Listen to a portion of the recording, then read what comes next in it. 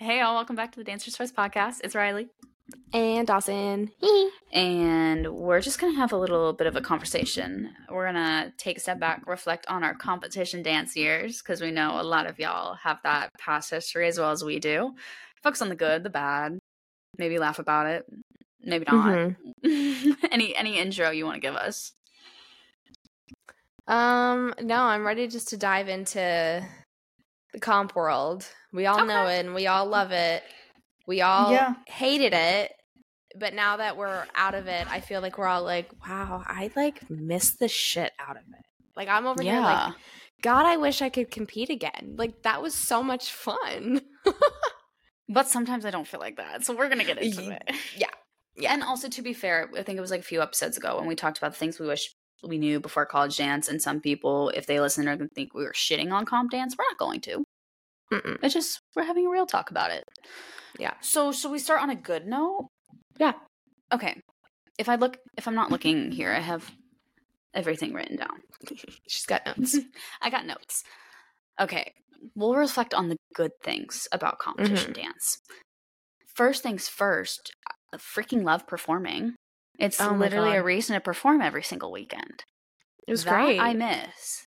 I guess the positive things are the things I miss about it. Yeah.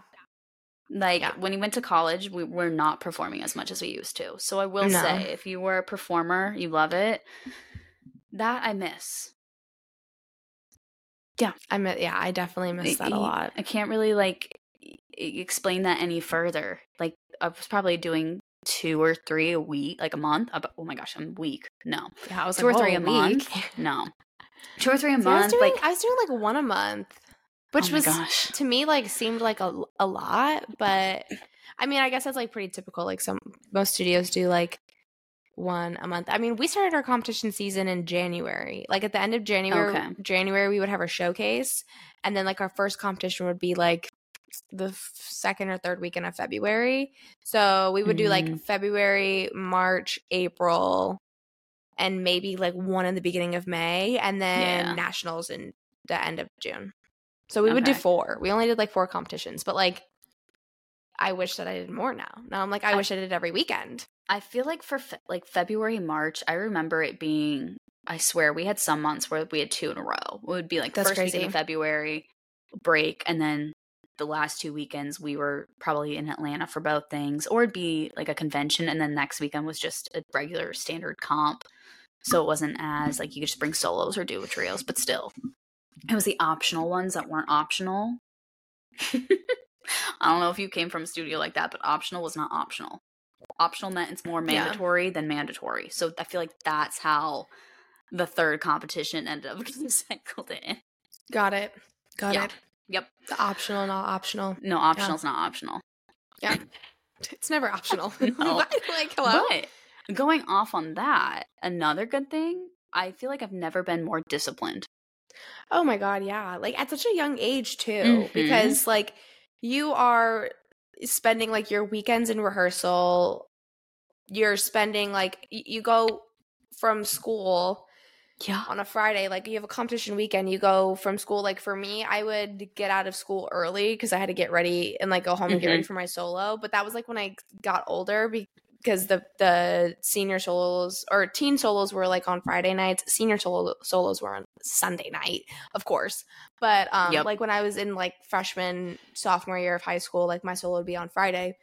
So like I would get out of school early, get ready, and then go compete, and then wake up early the next morning, makeup on, compete all day, do the same thing again on Sunday. Like it was super disciplined, and like it really taught you like how to like really carry yourself in like a professional way, because like you had to. I mean, there were some people, I guess they just never really like learned that skill, but like when you were at awards, like you couldn't just be like laying down on the stage, like eating a snack, drinking your soda. Like you were sat up, you were clapping for every single person, even though you didn't know them.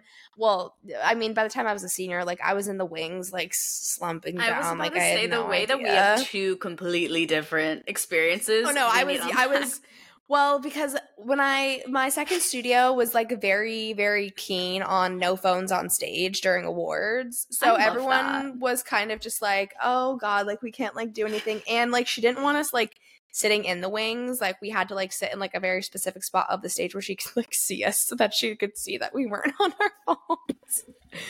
And we had to wear like our team jackets. So like really like taught you like how to be part of a team, you know? Yes. Super important.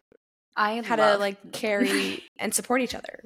I love that respect and the structure because that was not me. We had to wear something with the studio, but like awards came at 10 p.m. We were fucking around in the wings. Like, we were that studio that was annoying. But then as soon as we heard our name, we're like, yeah, right, like celebrate, run out from the wings, and we went back to like, okay, can we go? You know, right? You're just like, so okay, so we got our award, yeah.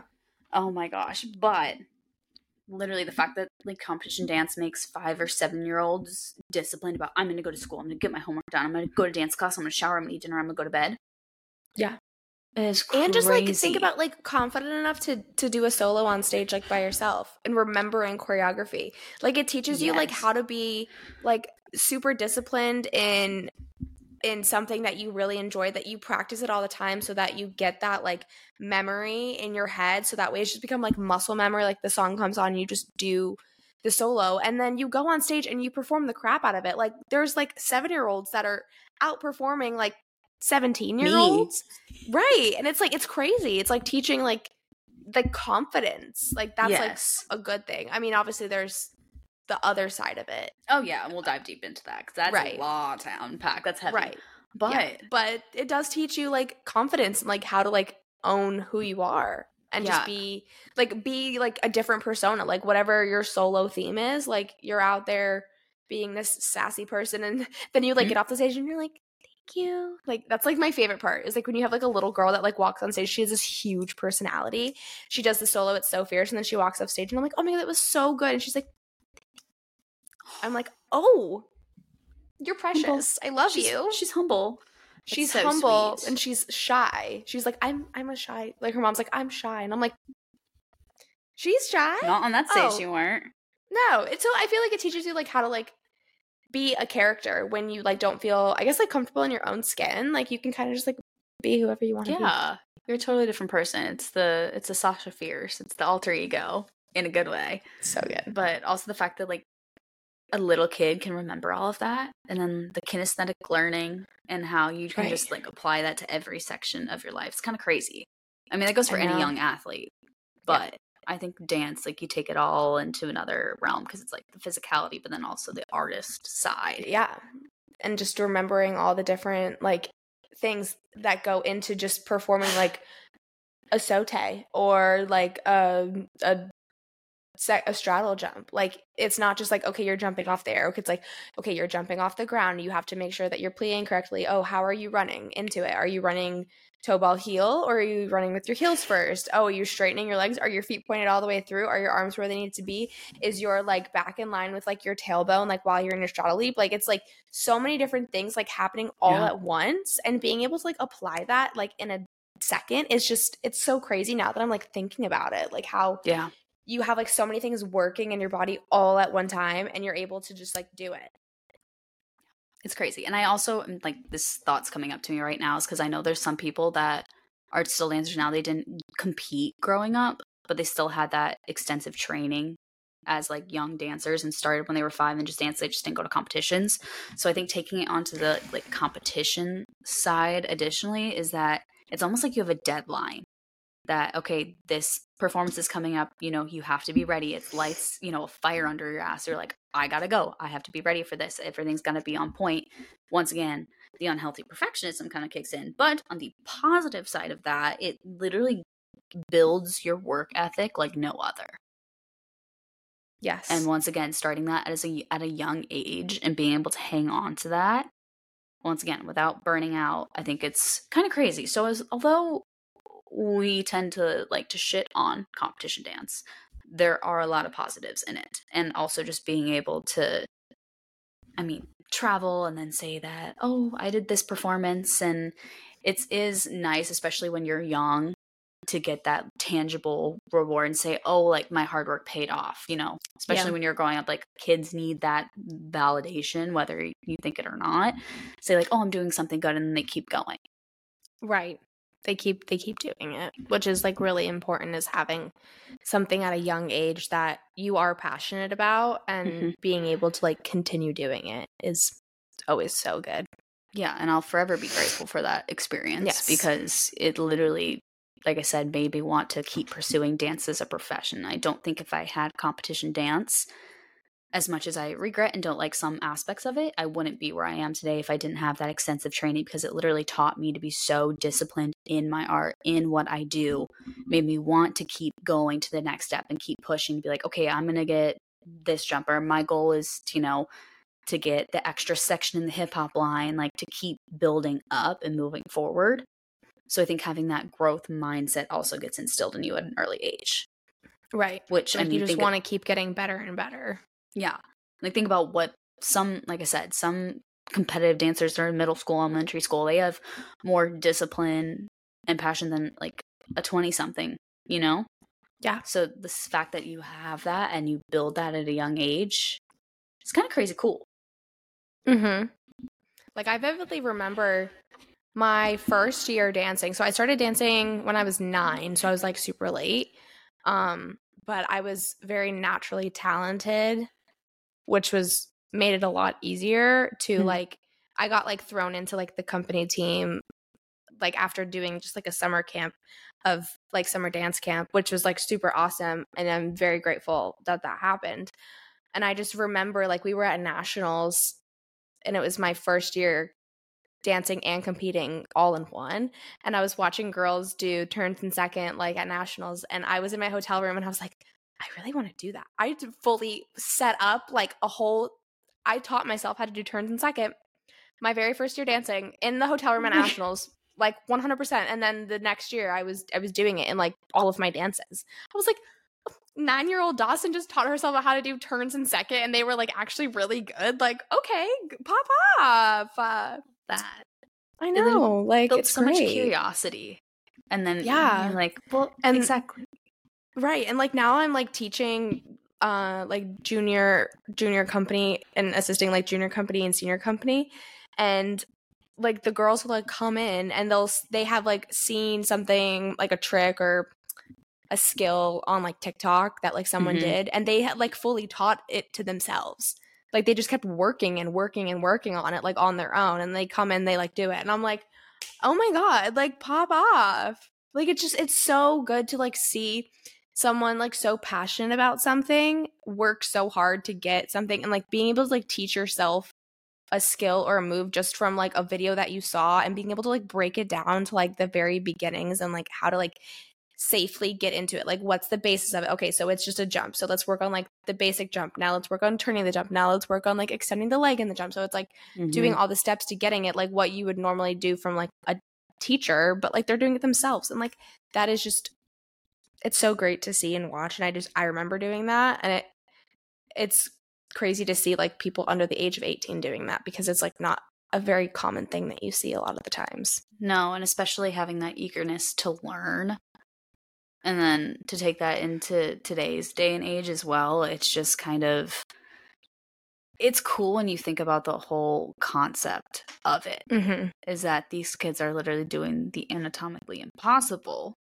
And then the way they're taking it today too, like these little kids are doing flips and tricks and turns and going upside down and things that, I mean, when we were, 7, 8, 9, 10, we're not doing. No. I was trying to get a basic calypso down, and now I see 9-year-olds trying to do a 540. Right. I'm like, whoa, we're advancing so quickly over here. Like, how am I supposed to judge you? Like, you're in the intermediate category, baby. Like, what's going on? Like, you're doing shit I can't do. I'm like, I'm going to learn from you. I know. I'm like, I'm over here judging you. I feel like you should be judging me right now, okay?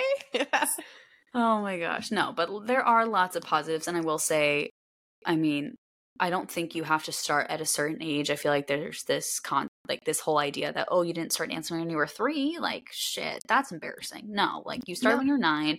Plenty of people start when they're 14, 15, and they can still have careers in dance. So I don't think it's to say that, oh, the earlier the start, the earlier you start dancing, the better of a career you will have, because you'll see that many kids that did start when they were 2 are now completely burnt out and don't want to have Exactly. anything to do with dance anymore. Yeah. So that's not to say that, oh, because you started earlier, you're more likely to pursue it professionally. I will say, though, I'm grateful that I did do it, because I don't think I would technically be where I am today had I not spent my whole life, Right. you know, For some people, pushing that. that's the case for them, yeah. Exactly. So Yeah. having that, I feel like, allowed me to keep building up. Though, taking it kind of to the cons, I look back and I'm almost sad at the fact that my entire life was just devoted to one thing. Yeah. Like, I knew nothing. That is the sad part about it. But dance. Yeah. And I think it's kind of touched on in our very first episode is, you know, dance and identity, and how literally dance is the only thing I identified with. I found my identity in being a competition dancer, in getting that double crystal platinum star first place trophy, because it was, oh, I'm doing something right. Like, seeking that external validation, having to live for a non-tangible, like living for dance. Right. And I think it gets taken too far. Yes. And this is where, like, I don't want to be putting competition dance at fault or to blame, but then having conversations with friends, you know, that didn't compete but still just trained in a conservatory style growing up. There's a lot of things that we experienced that I think non-competitive dancers didn't. Right. Because when you're growing up in that, it's essentially just a breeding ground for comparison, and starting that at a young age isn't necessarily the healthiest at times. Yeah. It's hard because your brain is developing, like there's so many different things happening within your body just as a normal human being. Mm-hmm.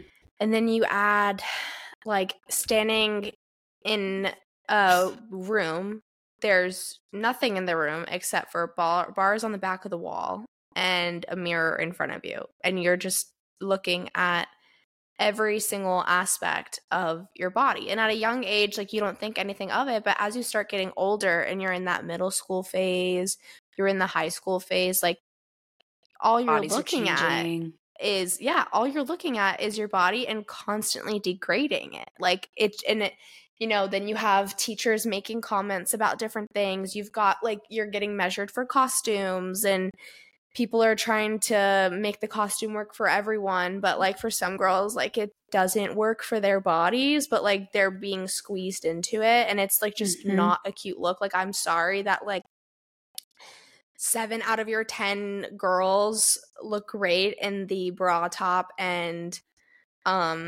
brief, but there's 3 girls that don't really feel comfortable in it, but they're on stage dancing, their boobs are falling out, their butts hanging out, because they have naturally large boobs and a naturally large butt. And I'm just like, those 3 girls are probably like, God, like, I really hate wearing this costume. Like, Ma, I'm about to flash every single person in this auditorium right now. But, like, we're wearing it because that's what the teacher wants. And it's never like, you know, how can we accommodate every single person so that every single person feels comfortable in not only the dance, the costume, you know, the style of it. It's just, I mean, obviously you can't accommodate to every single person, but then it's just, like, again, like, a breeding ground for bad body image and kind of, like, going down that, like, bad path of, like, comparing your body dysmorphia, and then not even just comparing your body, but now you're comparing, like, talent and, like, oh, she's better than me, oh, I'm better than her, having, like, ego problems, not being able to be humble. Like, you're constantly getting first place overall at competitions and winning Miss StarQuest and all of that. But then, like, your best friend, like, doesn't win anything, only gets, like, a platinum, doesn't really place anything. Like, your best friend probably is, like, I mean, that was me. I was the best friend that wasn't really placing. I was the best friend. I was never placing. I think I placed one time. It was my senior year, and I was eternally grateful for that. And I also did win first place overall one time with my solo, but I was also in the intermediate category, so we digress from that. You know, I probably should have been in the intermediate category, but, like, I was, because it was my first solo, so, like, it's fine. So funny. But yeah, I never like placed. I never won first place overall. And even at like conventions, I didn't really get like called out for like the scholarships or anything. But like I had friends who did, and so like I always had, and even in college, I still had that up until I graduated. That like I'm good, but I'm not good enough to get like noticed or to get those special things. And that was me all throughout college too, because I didn't get like cast in any special pieces or anything. But then I was like one of the first people to book a contract. It just goes to show that. So yeah. That was like the turning point for me, that I was like, oh wait, I actually am good enough to do this. I've just been diminished my entire life. Or it started with this mindset. And so you move forward through every other chapter of your life, and it's just what you're used to. And it goes back, you're just saying, like, whether you're consciously thinking of it or not, it starts with, well, how does your body look compared to hers? And even just think of something simple. I'm going to like do an arabesque line. Okay, everyone do it and make sure you look like Macy that's up in the front, or just like example. So it's, you're looking at her body. How does my body look different than hers? Oh, she's pulling in. Why does she have this curve? I don't. Or I have this curve. She doesn't. And then it starts to become something more and more and more. And then even the fact that you brought in the conventions, I didn't even think about this, but I'm going to push and I need to take class so I get noticed. I need to take class so I can win something. You're still not even in a competition, but you're taking classes and like consciously or unconsciously still competing. So was like, at what point did you actually take a class for yourself, to get better as a dancer? I don't think I ever took a class for myself, like as a dancer. Like even I think you're constantly seeking this external validation, that when are you actually fulfilled or proud of what you did? Unless you're handed honestly, something on paper. Now that you like bring up that like comment, I'm thinking about every single time that I've ever taken convention class, or just like taken a class that a guest artist has come and taught, or like I've gone to a class. Like even post cruise ship, I went to a class at XL Studios in Atlanta. Yeah. And the entire time in my head, all I wanted to do was get called out to like, I wanted to do the dance the best because I wanted the teacher to notice me and call me out. Like that's like, even now, like that's like, I'm not taking class like because I want to take class and I enjoy it. Like I'm doing it because I want to get called out by the teacher and I want to get it on video. I was just about to say that for us, at least for me growing up competition, we really didn't videotape anything until maybe my senior year. And so now one thing I notice when I'm teaching is those competition dancers, I want to get called out so I can get a video, so I can put that video on social media. And it's almost a competition to see who can post the most, okay? Who can get the best dance video? Who can get called out and get that extra solo video to post on Instagram, to post on TikTok? Yeah. And you never used to see videos on Instagram from classes. The only time you would ever see videos of someone dancing was their competition solo or their gooey improv. Right, or their improv. But like it was never like someone's class that you took and you videotaped it, because that was just never a thing where it was like, okay, we're going to spend the last 30 minutes of the class dedicated just for videotaping, when it's like an hour-long class. You're like, okay, wait, I'm so sorry. So we just walked in here and you just threw a combo at us, and we're going to spend the last 30 minutes videotaping.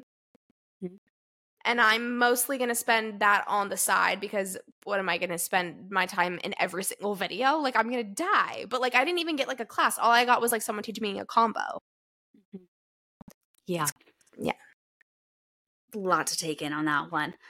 The one thing I'll add is that, I mean, this is kind of going away from competition dance, but like there's a time and a place for a video. Let's use it for film. You know, athletes use film. They film their games. They film, practice to see, oh, okay, you did that wrong. We do the same thing. That's why they film at competitions. So you can go back and, okay, that part we need to fix. This part needs to get cleaned up. When you do this jump, make sure you're, tucking your toes on it, what have you. That I don't even know what that example was. But we have film for a reason. But once again, when you're constantly filming, it's just another way for us to constantly be fixating on what our body looks like.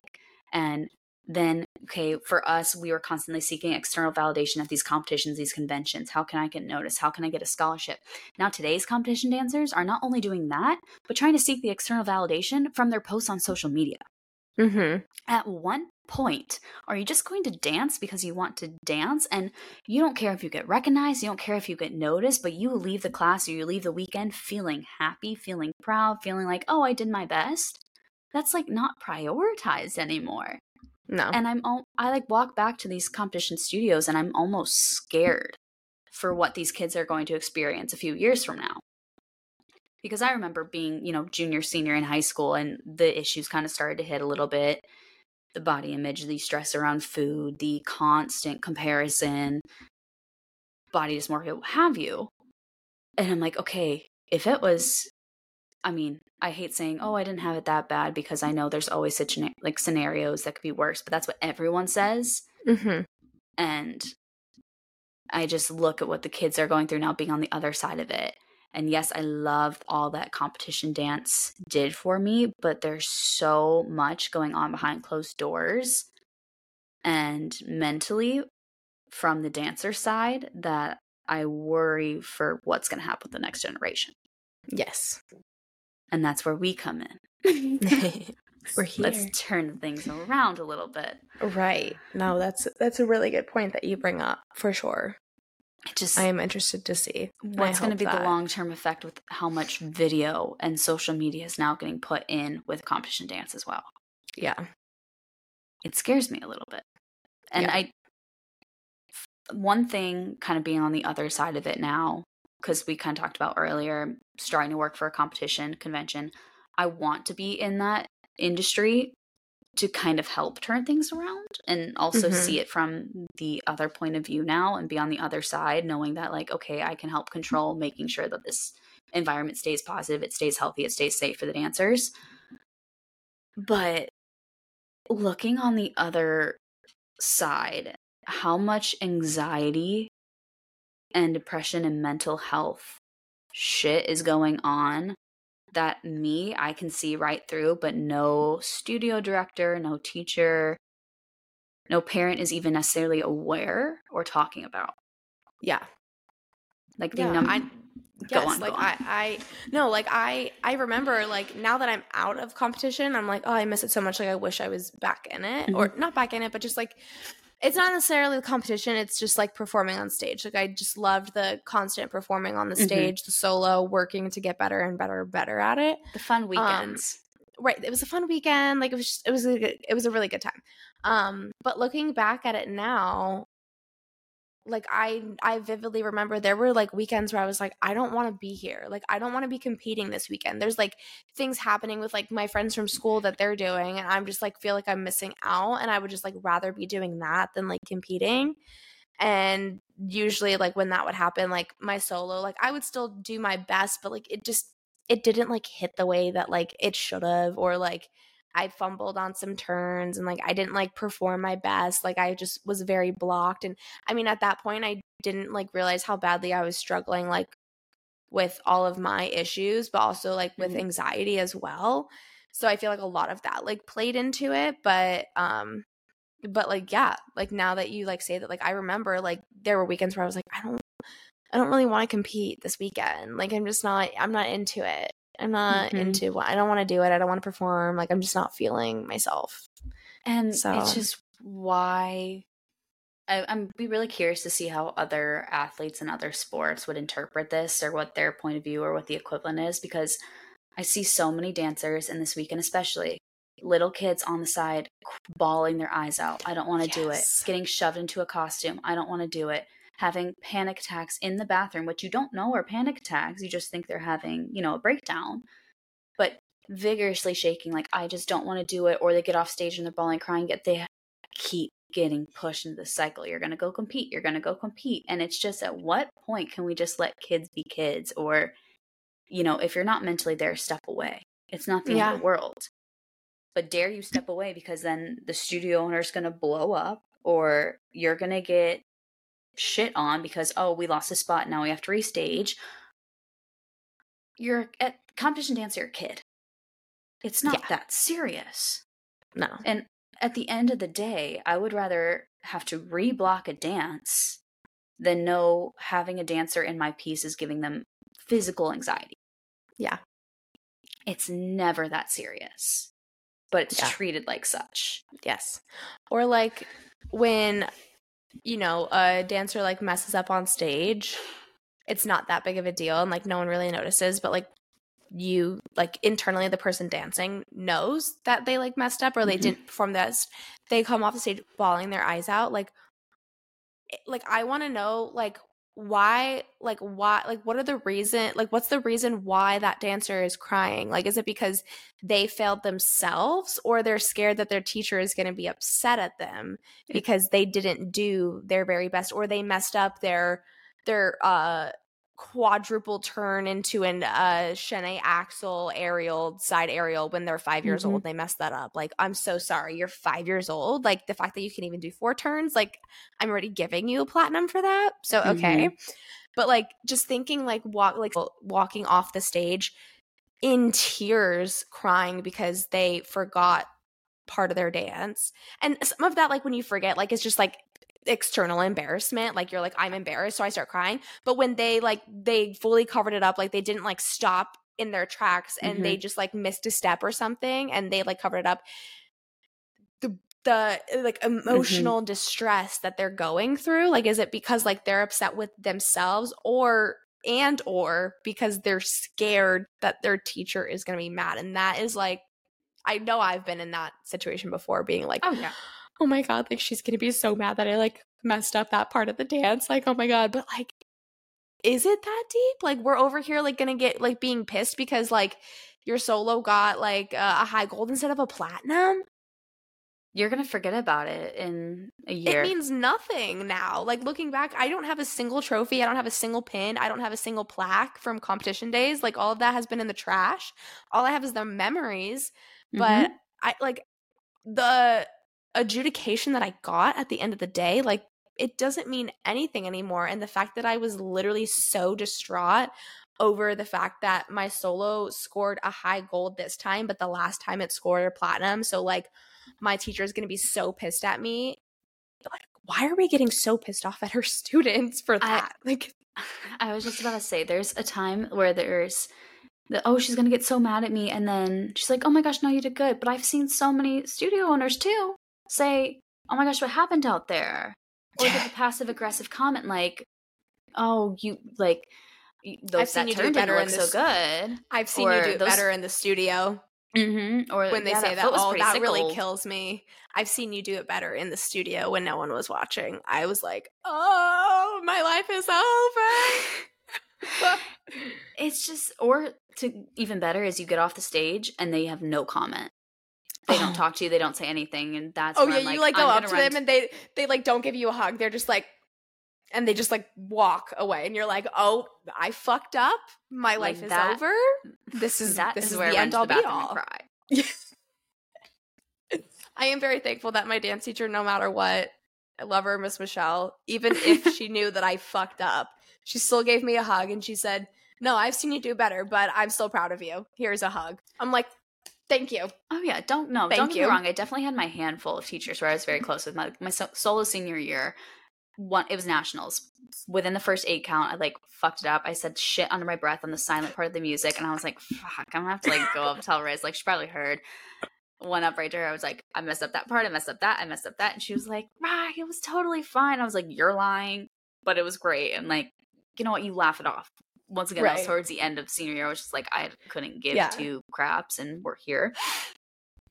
But yes, have had those times where you're going to come off and you're scared. And it's just, okay, as studio owners, as teachers, why are we making our kids, like, what are we doing? How are our behaviors to make our kids literally terrified of us? Scared of us, yeah.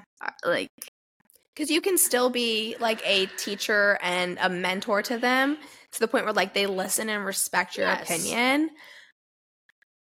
But without, like, having that, like, fear tactic. And I feel like that fear tactic kind of, like, runs very, like, rampant in, like, the gymnast, like, rhythmic gymnast world.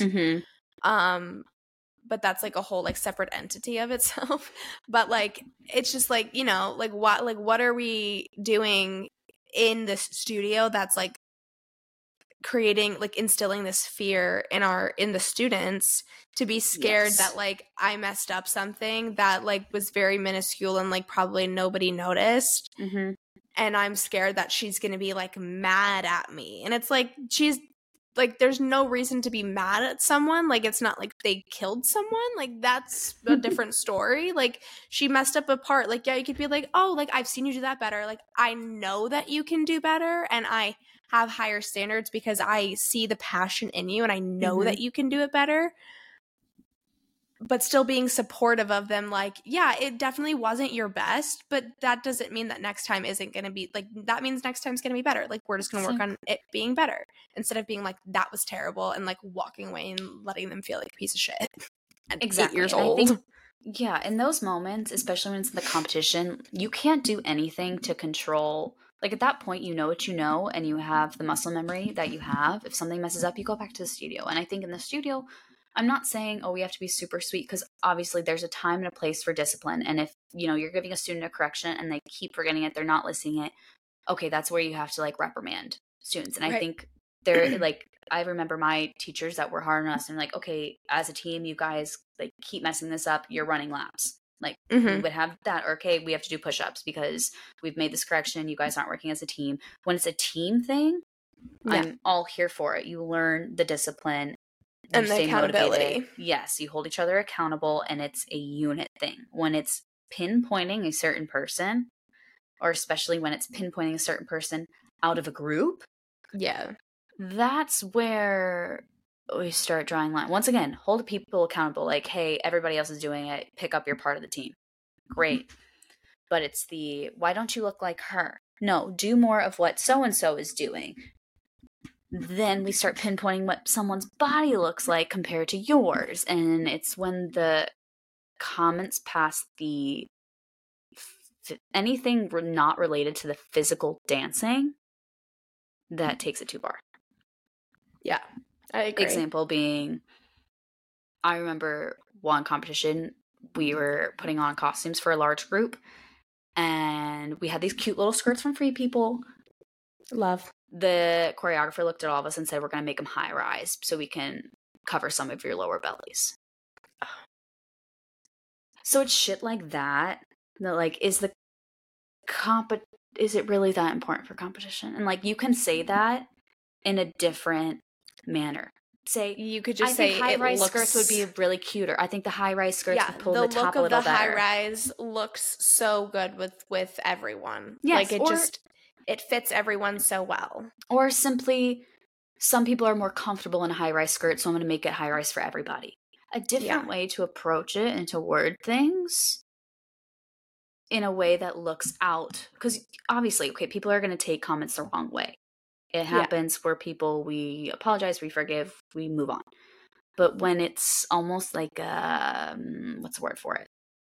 I don't want to say attack, but like when it's intentional, like jab. Yeah. These are your students. They are supposed to be looking up to you, not like dreading you, hating you. I don't want to say the word hate, but like you start saying shit like that, and then that's where the fear kicks in. Or this, I have to live up to so-and-so's standards. They're not going to like me. The people pleasing, all of it just kicks in. Mm-hmm. And then that's where we start to have our negative sides of competition dance, because it's constantly trying to, like, you're never enough, like you said. There's always a higher standard you need to keep reaching towards, and then you'll get there, and it's still not enough. It's still not enough, yeah.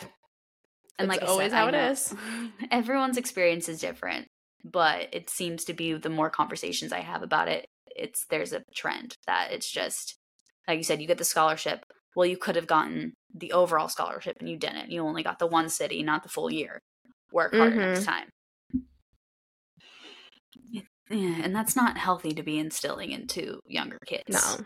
So I guess could be here complaining and playing the victim, and I've realized, especially now being on the other side of it in the industry, I 100% play the victim for too many times, and like that's not what should be doing. Like, if anything, instead of pointing the finger, it's like, okay, where can you be the change, or like how can we as dancers right now start to make it a little better? So it's like, you do get these teaching opportunities, be the teacher in the room that's encouraging everybody to, like, even if it's just starting with, okay, what's your intention for showing up for class today? Is it to like please me? Is it to get called out by me? Because if so, I'm not going to call out groups. Or is it your why because you want to come get a video of class? We're not going to videotape. Like, guess no what? We're not phones. videotaping class, so No, you're gonna don't be expecting exactly. that. Or like set a goal. What is your goal for the combo? Is it to, focus on your performance? Is it to, try and do things a little more full out today?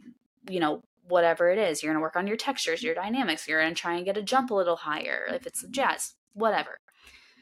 So I think you can like kind of step in here. But one thing for me as like a teacher is it's like set that intention and make sure the kids aren't doing it for the wrong reasons. Mm-hmm.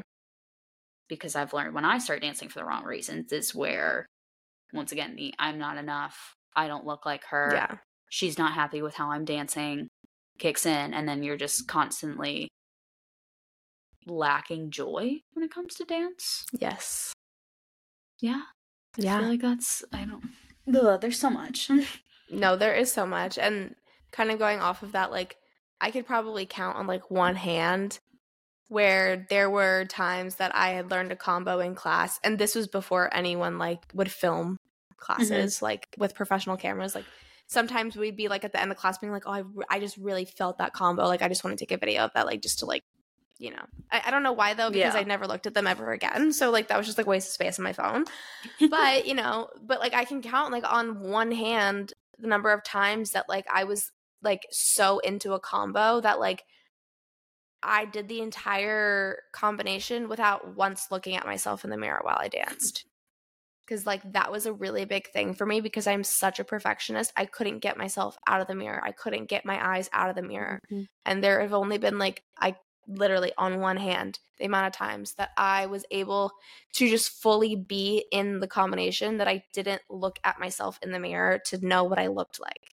I just, like, danced what felt good.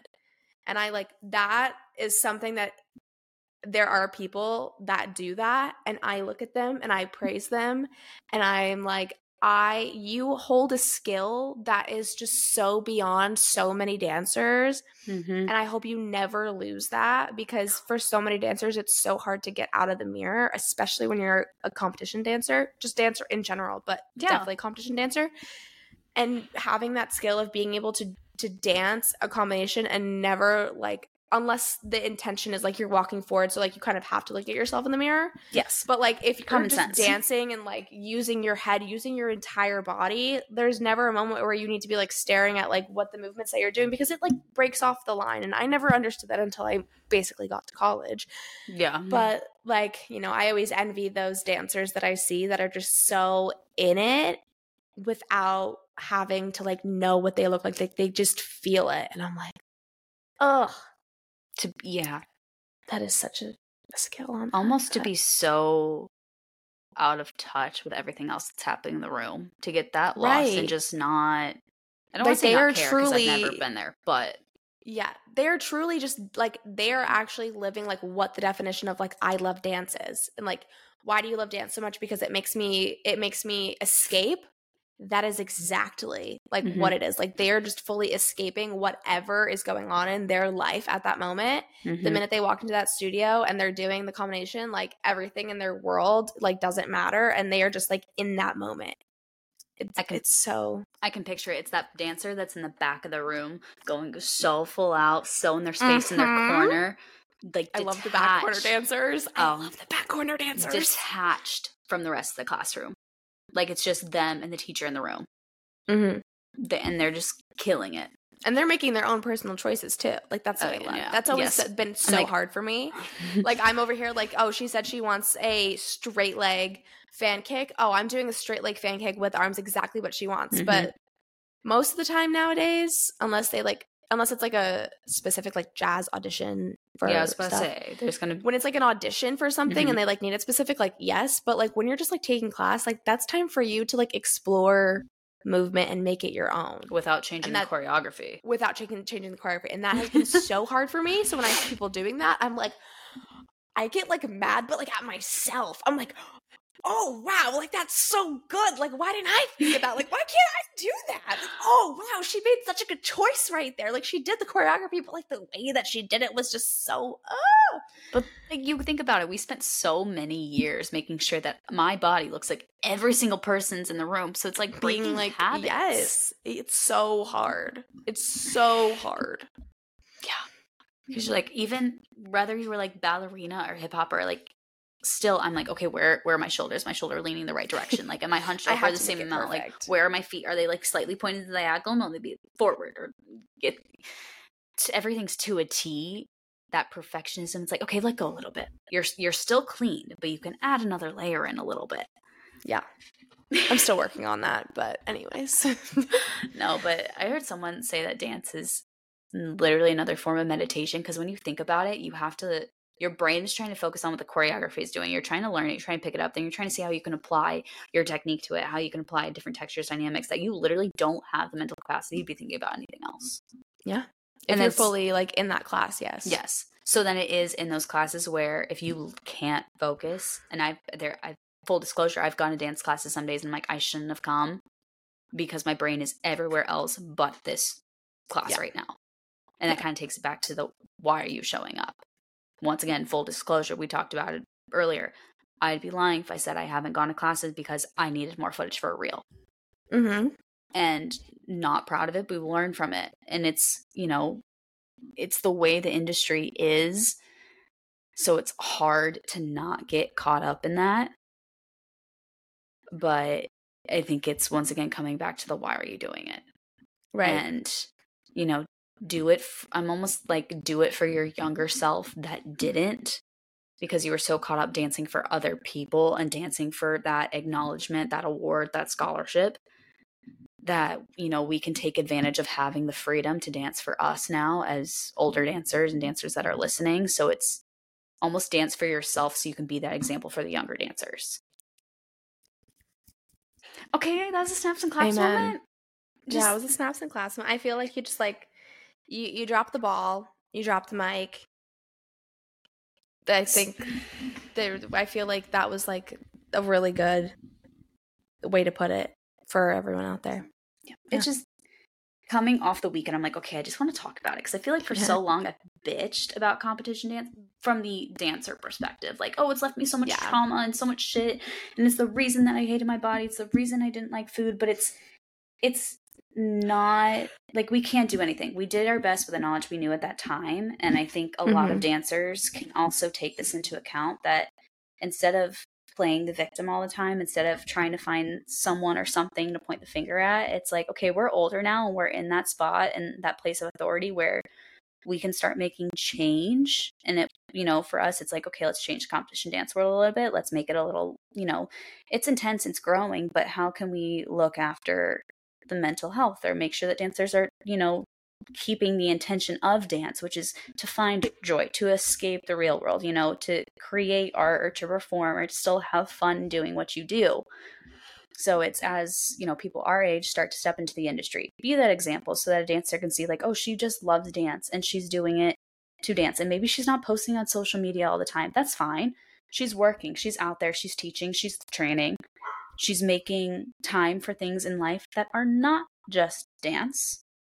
And that's one thing. If I could take full control of all the dancers right now, it's don't devote your life to just one thing. Yes. Because living for dance is not fulfilling. No, and you also can't live for dance your entire life, because as a dancer, your time is limited. You can't dance forever. Your body is gonna have to stop you at some point. So it's a very limited time. So just enjoy that and know that it's gonna come to an end at some point in your life. You're not gonna be able to be the dancer. You can be the dance educator, but there's gonna come a time where you're not gonna be able to be the dancer anymore. So really just keep enjoying the stuff that you're doing. Do it for yourself. Don't do it for anyone else, because you're not gonna be able to do it forever. No, and you can always be involved in dance, but you, like you said, you can't always be the one physically doing it. And so that's why it's good to seek things outside of it. Yes. Live for things that are not. You can be the most diehard dancer in the world, but if that's all you have, it's gonna leave you feeling dull and dry at some point. You know? So it's kind of, you know, showing dancers now, like, look at the balance you can have. You can still be a super strong technician, but also, you know, like we've talked about this before, be social, have friends, you know, have other interests, have other hobbies, pursue other arts and other, you know, creative endeavors, do projects, be a freaking kid, you know, take a step away from social media. You don't have to be watching dance when you're not in dance. Go watch something else. Go, I don't know.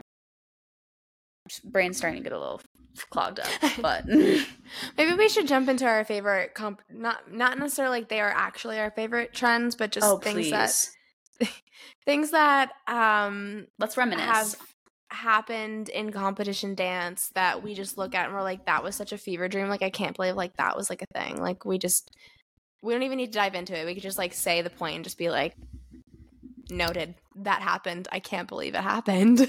Rhinestone chokers, rhinestone earrings, matching rhinestone hairpiece with fake hair clip. No, the fake hair clip, the curly one. Yes. The curly one, guys. The one that hurt so bad. Felt like my mom was digging into my brain. High pony. Fake hair. Like not even like a 50s. Poof. Looked like a horsetail. Oh, no. It was so bad, guys. I also was like, I was the rhinestone choker like in every single dance. Oh my God. Guys, what was that? No. Wait, you know what I'm thinking about? I'm thinking about the bump. The poof. Guys, I did a poof. My studio in Chicago, we did a poof that went into 3 French braids on the side, into a huge ass ponytail, which, mind you, didn't have the hair extension, so my hair ponytail was probably like a third of my hair now because it was so dead and so shredded from teasing it everything. Wait, you know what I'm thinking? Thinking about the sock bun now too. The sock bun with the braid around it, like on the top of the head. Like, it wasn't even like back at like the crown. It was literally like up here, guys. Okay, I will say I was not that person because I never started being. When the sock bun became a thing, I was becoming hip hop Riley. So she was like, ew, that's gross. Yeah, no, you definitely did not miss out on that, like, for sure. I never did it, but I have friends who were very loyal to the sock bun with the braid around it, and it wasn't like back here. Like, I'm like, talking, it was like crown it was head. Right up here. Like, she was slicked back. Like, I'm like, you could probably like knock on, it was like a helmet, like that's how slicked it was. Sock bun, braid around it. Like, I'm like, do you have a headache? Like, are you okay? Yeah. Do you feel like everything's like, no, literally the sock bun with the braid around it. That's the one for me. I did the mohawk, the bun mohawk. Oh no, because you were in the hip hop era. It wasn't, I want to say hip hop era, but like we would wear this for, like, it was literally our studio's competition hair for the entire season. Lyrical dance, jazz dance, musical theater, hip hop, didn't matter. We didn't change. One bun, or one ponytail, one ponytail, tease the fucking shit out of it. Mohawk. That's awful. No, that's that's why I'm not growing my hair out long anymore, because it gets destroyed as soon as it gets that length. Tan tights in the convention studios. Tan tights, black jazz shoes, convention. Oh, yep. I was just about to say the black jazz shoes with the tan tights. That's the one for me. That is, there's just nothing else that needs to be said. A tan. And you know what? I'm going to have to live that this year, because the tap shoes at the studio I teach at are black. And they're like 5 years old. Like, they're not going to be wearing fishnets. So it's going to be a black tap shoe with a tan tight. I mean, for the babies, whatever. Get over it. It's okay. I'm when you're 12, internally cringing still a little bit, but I have to move on from it, because they're such small children. Like, I'm not going to make them buy tan tap shoes, like it's Mhm. okay. This Yes. is like the one class a week they come to. Mhm. I'm internally cringing, but I'm letting it happen. But just know that I'm over here like the tan with the black shoe. It is For my hip hoppers, the booty shorts with the flannel tied around your waist, and then the high top Converse. Yeah. that was me. Yeah. That was me trying to be a hip hop girly at conventions. And I would only like I'd go to a convention every other class, like I'd be in like my booty shorts and sports bra, like whatever, with my number on the sports bra. The minute the hip hop class started, the flannel was around the waist. Like I had to look the part just for the one class. One class. That was it. I Then swear, the flannel came off. probably from like 2008 to 2011, the dance industry kept flannels in business. Oh, 100%. Every single hip hop dance used a flannel. The black and white checker one? Yep.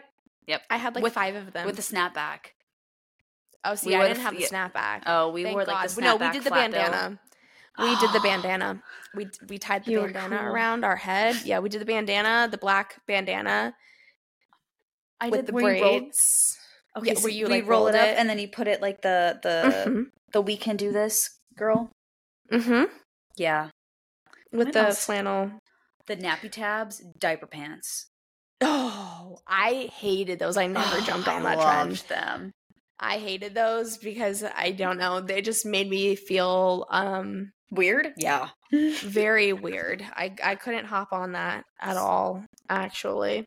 I had the pink and then white cheetah ones, and then I also had the camo ones. Yes, where it's like pink and then you open up the diaper butt and it was like the white and black cheetah. I also had the black bandana print and then like the brown and like army green. Oh my God, I'm camo obsessed pair. with that. I'm obsessed. I still wish I had them low key. I feel like I could bring them back. Did you ever wear sugar lips? Do you know what that is? No. They're like, it's like a tank top. Maybe like there's like a different name for it, but like we called them sugar lips. It's literally just like a nylon seamless tank top, basically. And they just had so many different colors, like just a bajillion different colors. And like me and all the girls at my studio were just obsessed with sugar lips, and we would wear them like no one's business. Why can't I find these? Sugar They lips might tank not be tops. called sugar lips. Sugarlips.com? Nope, that's not it. That is like a Shein. Okay. Well, I trust you. I don't know what you're talking about. Maybe I'm uneducated. They're just a seamless white tank top. Oh, that's literally it? Like the Justice ones? Like a seamless tank. What? You call that a sugar lips? Oh, wait. What the hell is going on? It's literally the name of the website, too. Oh, wait. That's what I'm on. Yeah. It's just like a scoop neck. This? I thought this looked like a sheet. Oh, okay. We were obsessed with them. Like, just like basic. every color they had, we had. And we wore them with our booty shorts and our foot undies with the rhinestones on them. Oh, you had rhinestones on your foot undies? Oh, I had every shade of foot undie. I had the cheetah print one. I had the leopard pink one. I had the nude one. I had the black one. I had the ones with the rhinestones on them. No, I had every single foot undie. And not the foot paw. Not to be confused with the foot I was about paw. to say, we're talking about the one with the holes where your toes go through them. No, those are foot paws. Oh. Foot undies. Or like the half sole. I guess it'd be half sole. No, those are half.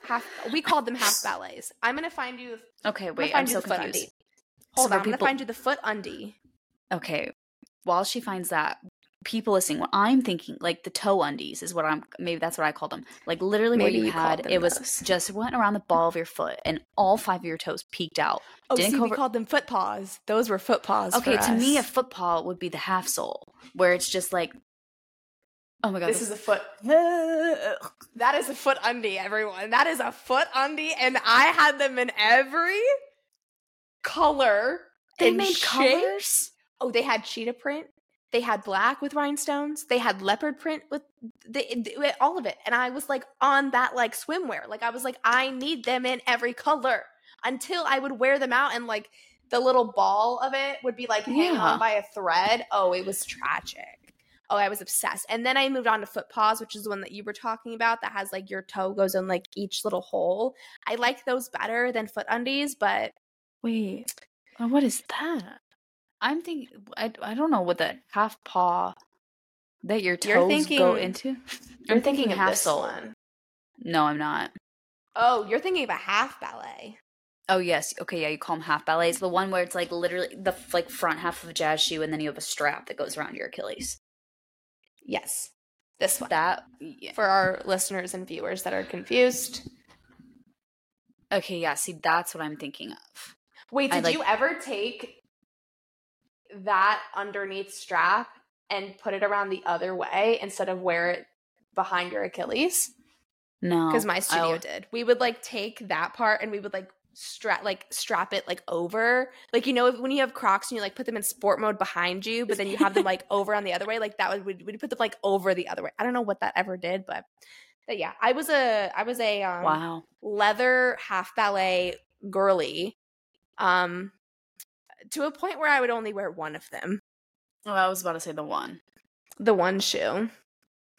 So that way you let every single person know what side you would be turning on. And my dance teacher would literally get on us so badly. Well, this was after I changed studios, but he was like, I hate when dancers wear one shoe because when I'm judging, I immediately know they're not going to do a single turn on the other side. So I immediately mark down points on them.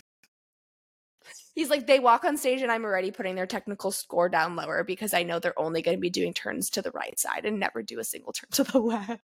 Like, that's savage, but also true. He's like, you should always be wearing two shoes. I'm like, you're right. So they never know what's coming. Exactly. You could never do a turn to the left, but they're not going to know that. They'll be like, oh, I didn't pay attention, didn't realize. But if you come on with one, the best is when someone runs off stage to put the half sole, half paw, half ballet on, come out, do the turn section, then runs off and takes it off because it's a barefoot piece. No. Yeah. Have you seen that? Yes. No. You just run off stage to put the sole on. I haven't seen that. No. So you don't turn barefoot because you can't turn barefoot. So you run off, put the one shoe on so it's clearly noticeable, and then you come back on. Because if anything, I'd rather see someone run on stage and be like, oh shit, that one dancer's in shoes and everyone's barefoot. Maybe they just have like a foot thing. But you come on to put one shoe on and then you run off stage. Oh, like in a group dance? Yes, in a group dance. I think I have seen that before, actually, and like it's so the girl tragic. The girl that's gonna do the turn solo runs off, puts the shoe on, comes back on, does the turns, runs off, takes the shoe off, so she's barefoot like everybody else. I have no words for that. I genuinely have no words for that. No. Oh, guys, what were we thinking? Yeah. What's going on in the choreographer's head? Oh, no. I can't wait to look back and see what trends people don't like now. Like the big bows, the bow era. Oh, the Leo, just the straight Leo, nothing else on. The straight Leo. Mm-hmm. That one. I'm trying to think like what else was like super. I was genuinely confused, but it was such a big thing. I mean, just the amount of kids that are in like a sports bra and booty shorts at the age of 4 now is kind of crazy. Yeah. And my mom makes like custom dance competition costumes, like for solos and duets and trios and all this stuff. They're beautiful now. They're stunning. I love them. They're beautiful. And my mom, like, she does an amazing job, but sometimes she tells me, like, how old the person is that's going to be wearing that. And I'm like... Concerning. You're like, she's in kindergarten, and she's wearing a bra top. Much more revealing than mine. Right. I'm like, that's just a singular piece of mesh with, like, some fabric over the titties. Okay. Like literally just like a circle over the titties. But the rest of it is mesh. I'm like, So we're just covering the nipple because she obviously doesn't have any boobs. Yeah. Just like the circle over the nipple. Mesh. Got it. Yeah. I mean, meanwhile, we'd be pulling our costumes from Dance Dance magazine. Oh, yeah. And I'm over there on like dance. I'm like Dancewear Solutions. I'm like, oh my God. But a lot of people had like the triple threat ones, which were like the very controversial ones. But now they're like not that big of a costume provider. But like, oh God, some of them. And then you show up to a competition wearing the same costume as someone else, and you're like, "Ooh, this is awkward." Oh God! Or when you're like, in the audience and then you hear someone using the same song that you have and then you immediately like have beef with them. Like you're like, yes, you're like, that's my song. I'm like, y'all, it belongs to Chris Brown. You're like, fine. that's my song.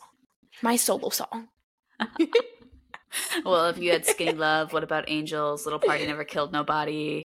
What else? Oh, no. Oh, We Don't Eat Till Father's at the Table. Kiss Kiss. Circus.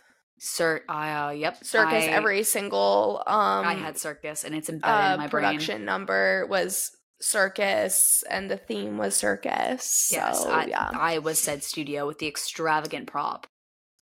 Extravagant. There you go. Like the contortionist it's box. Always you know what? This is the one for me. When they announce like the number that's going on and it's a production number and it takes 10 minutes to set up the set. Mm-hmm. It's not even like a prop. It is a full-on set. Like there is stairs, there's a slide, there's like things all over the stage. I'm like, okay, do we have a time limit for how long they're allowed to set up this prop for? Because I'm sorry, this isn't even a prop at this point. This is a whole set. Like it's a new I'm stage. Confused. No, literally. But my studio at one point was the studio that had to go last before awards because we had 1 year, our number, we were the dead people in the water from the Titanic. It was a fierce number. It was called Souls of the Sea. It was great. Loved it. It was a really good number. If you ever want to look it up, Souls of the Sea, real dance. Not plugging the competition. It was really good. It was by Casey Castellano. Love her. I can't. But we had to dunk our heads. Like our hair had to be sopping wet with water right before we went on stage. So we'd be like, we had buckets backstage. So we had to be the last one because the stage would be like soaked afterwards. Oh my God. It was very scary. Like there were moments where I did slip on the stage but you know, we were supposed to be like dead people. So like the slip was like, it kind of like made the choreography. Oh, sorry. My Siri. My Apple Watch was confused. But so yeah. Am I. So yeah, I mean, it was really, you'll understand if you like see the video of it, but we were the dead people in the water from the Titanic. And so our hair had to be sopping wet. And like, we put like white foundation over our face to not like white, but like white, like cast to like make it look like we were like, and we put like blue underneath our eyes and blue on our lips to make it look like we were literally like the dead people in the water. And we had these like colonial style dresses that we like ripped up to it. I mean, it was fierce. Like we were fully invested in it. It was a great piece. It was honestly a really good piece. So that was one time. And then my senior year, our senior small group, we were scarecrows. And the dance was like called Fragile or something like that. And we were scarecrows and we had hay all over, like straw all over the stage and like stuffed in our like overalls. So there was straw all over the fucking stage. So we were like the people that had to go last because they were like, okay, we got a cleanup crew coming in afterwards. For those not watching, my jaw has been dropped for the last 3 minutes. She's like, what the fuck? Like, and we're going to end on the note, the extravagant themes of competition dance. It's just like the things that people come up with. I'm like, how did you think of that? Like, that was just genius. I'm like, kudos for creativity, but also it's not a competition to see who can come up with the most complex, crazy ass nightmare of a dream idea. Sometimes less is more. And I'm hoping, I don't know, like maybe we're walking away from that, but I honestly think we are. I haven't seen too many extravagant things as of lately, so. I feel like now the productions are just like, how many dancers can we fit on stage? So there's literally no room for props. Well, I'll let you know this year because I will be going to competitions with the competition studio that I assist at. Yeah. So, and they are a studio that they have a very extravagant production where they, like I said, I think it's probably just a competition dance thing. It is. And I don't think we're getting away from it. It's so angsty. Yeah. But I'll let you know what I see this year, and you can let me know what you see this year too while you're traveling. We'll touch back. We'll touch base again. Yeah. We'll do like a reconvene at the end of competition season and be like, so we're gonna continue. This is what we saw this year. Okay, I like that idea. Like, this is what kind of unraveled itself. Like, now that we've spent some time away from competition, we're back in the competition scene. Yeah. this is what it's looking like now because honestly, I haven't been to a competition in probably like 3 years. So here we go. Can't wait to see it. This is the episode that's starting it all. We'll touch base in a couple of months and let you know how everything went. All right, y'all. Thanks for listening. Made to the end. We love you. Thanks for supporting the podcast. Share with one friend so we can double in size. Don't forget to follow us on Instagram at Dancer's Choice Podcast, TikTok at Dancer's Choice Pod. If we don't post, it's because we're burnt out with social media and need to take a step away. All that matters is that you listen. Gracious. All that matters is that you're listening on Spotify or Apple Podcasts right now. So exactly. Alrighty. Happy Thursday or whatever day of the week it is for you, and we will see you next week. Bye, everyone. Bye.